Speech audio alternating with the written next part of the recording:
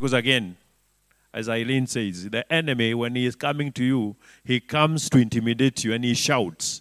So the only way you can counter him is to shout higher. Amen. I know one friend of mine, and I won't say his name, and sometimes I join him. When things are tough, he's driving alone in the car. He closes the window.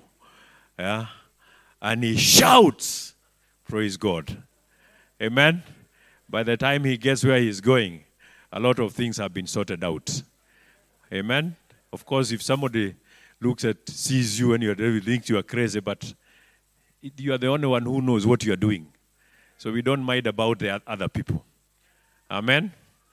Yeah, may the Lord bless you.